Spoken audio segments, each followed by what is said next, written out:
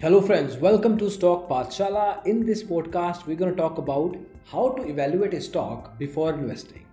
Researching a stock is not like shopping for a car. You can base a decision solely on technical specifications, but also it is important to consider how the ride feels on the road, the manufacturer's reputation, and whether the color of the interior will camouflage dog hair, right? Investors have a name for that type of stock research: fundamental analysis. Now, what does that mean?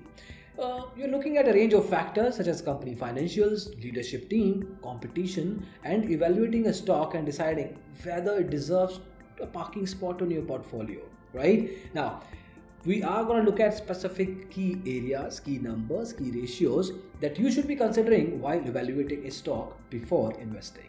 We'll talk about them one by one. There are 12 of those, so stick around. Number one is price to earnings ratio or PE ratio.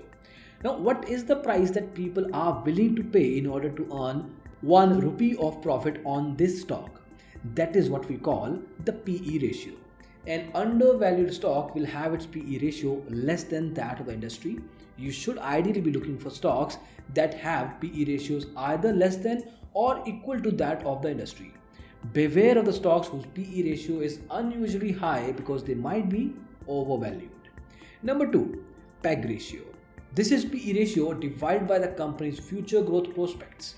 A company which is fairly valued will have its PEG ratio equals to 1. Ideally, you should be looking for companies with PEG ratio less than or equal to 1. Number 3, price to book ratio, PB. If the company were to close today, what value will its one share be worth? That is what is called a book value. A PB ratio of 2 means that the company is trading at twice its book value. Generally speaking, most of the stocks trade above their book value, and you should be beware of stocks that trade really low or really high compared to their book value. As is the case with PE ratio, PB ratio should be compared with other companies in the same sector. Remember that, same sector. Number 4, return on equity or ROE. This is the annualized percentage of return that the company provides on its shares. A good way is to filter out companies whose ROE is greater than or equals to 12%. You should also see the historical ROE of the company. If the ROE is consistently increasing for the past 3, 5, 7 years, then the stock is good. Number 5 is operating profit margin or OPM. The OPM of the stock should ideally be at par with its peers in the same industry. This is a good indicator of the company's profitability along with its brand strength in the market. Brands often command a premium in the market for the same quality of goods as compared to their peers. Number 6 in this particular list is inventory turnover ratio. This number tells you how many times the inventory of the company is renewed, renewed every year. This should be seen along with OPM, the operating profit margin, since a company with higher operating profit margin may have less inventory turnover ratio and vice versa. Also note that this ratio can be used for companies that sell a physical product such as retail companies like ITC, Dabur, etc. This ratio should be greater than 1. Number 7 is debt to equity ratio. All big companies have to take debt for their expansion. This is not rocket science. However, a good company will have less amount of debt when compared to its total equity. In layman terms, the ratio should be always less than 1. Number 8, quick ratio. It tells you about the liquidity of the company and how much cash does the company have in hand.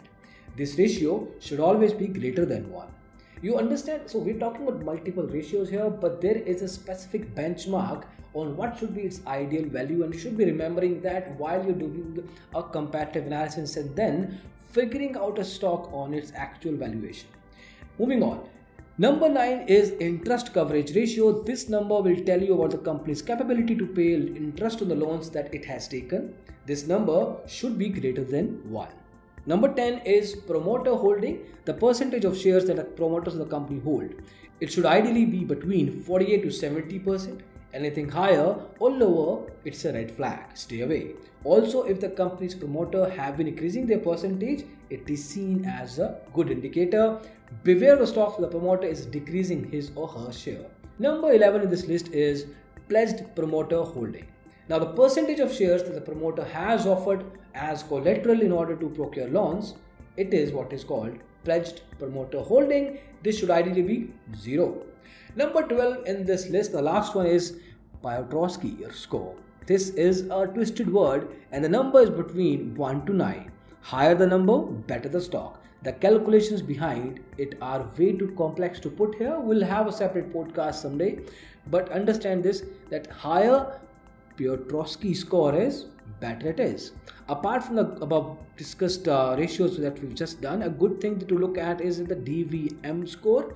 DVM basically means durability, valuation and momentum of the company. It is a short-term indicator, but it is good to look at it in order to get an idea of the company's current standing in the market from a competition point of view. Picking stocks is much like evaluating any business or company you might consider buying. After all, when you buy stocks, you are essentially purchasing a stake in the business.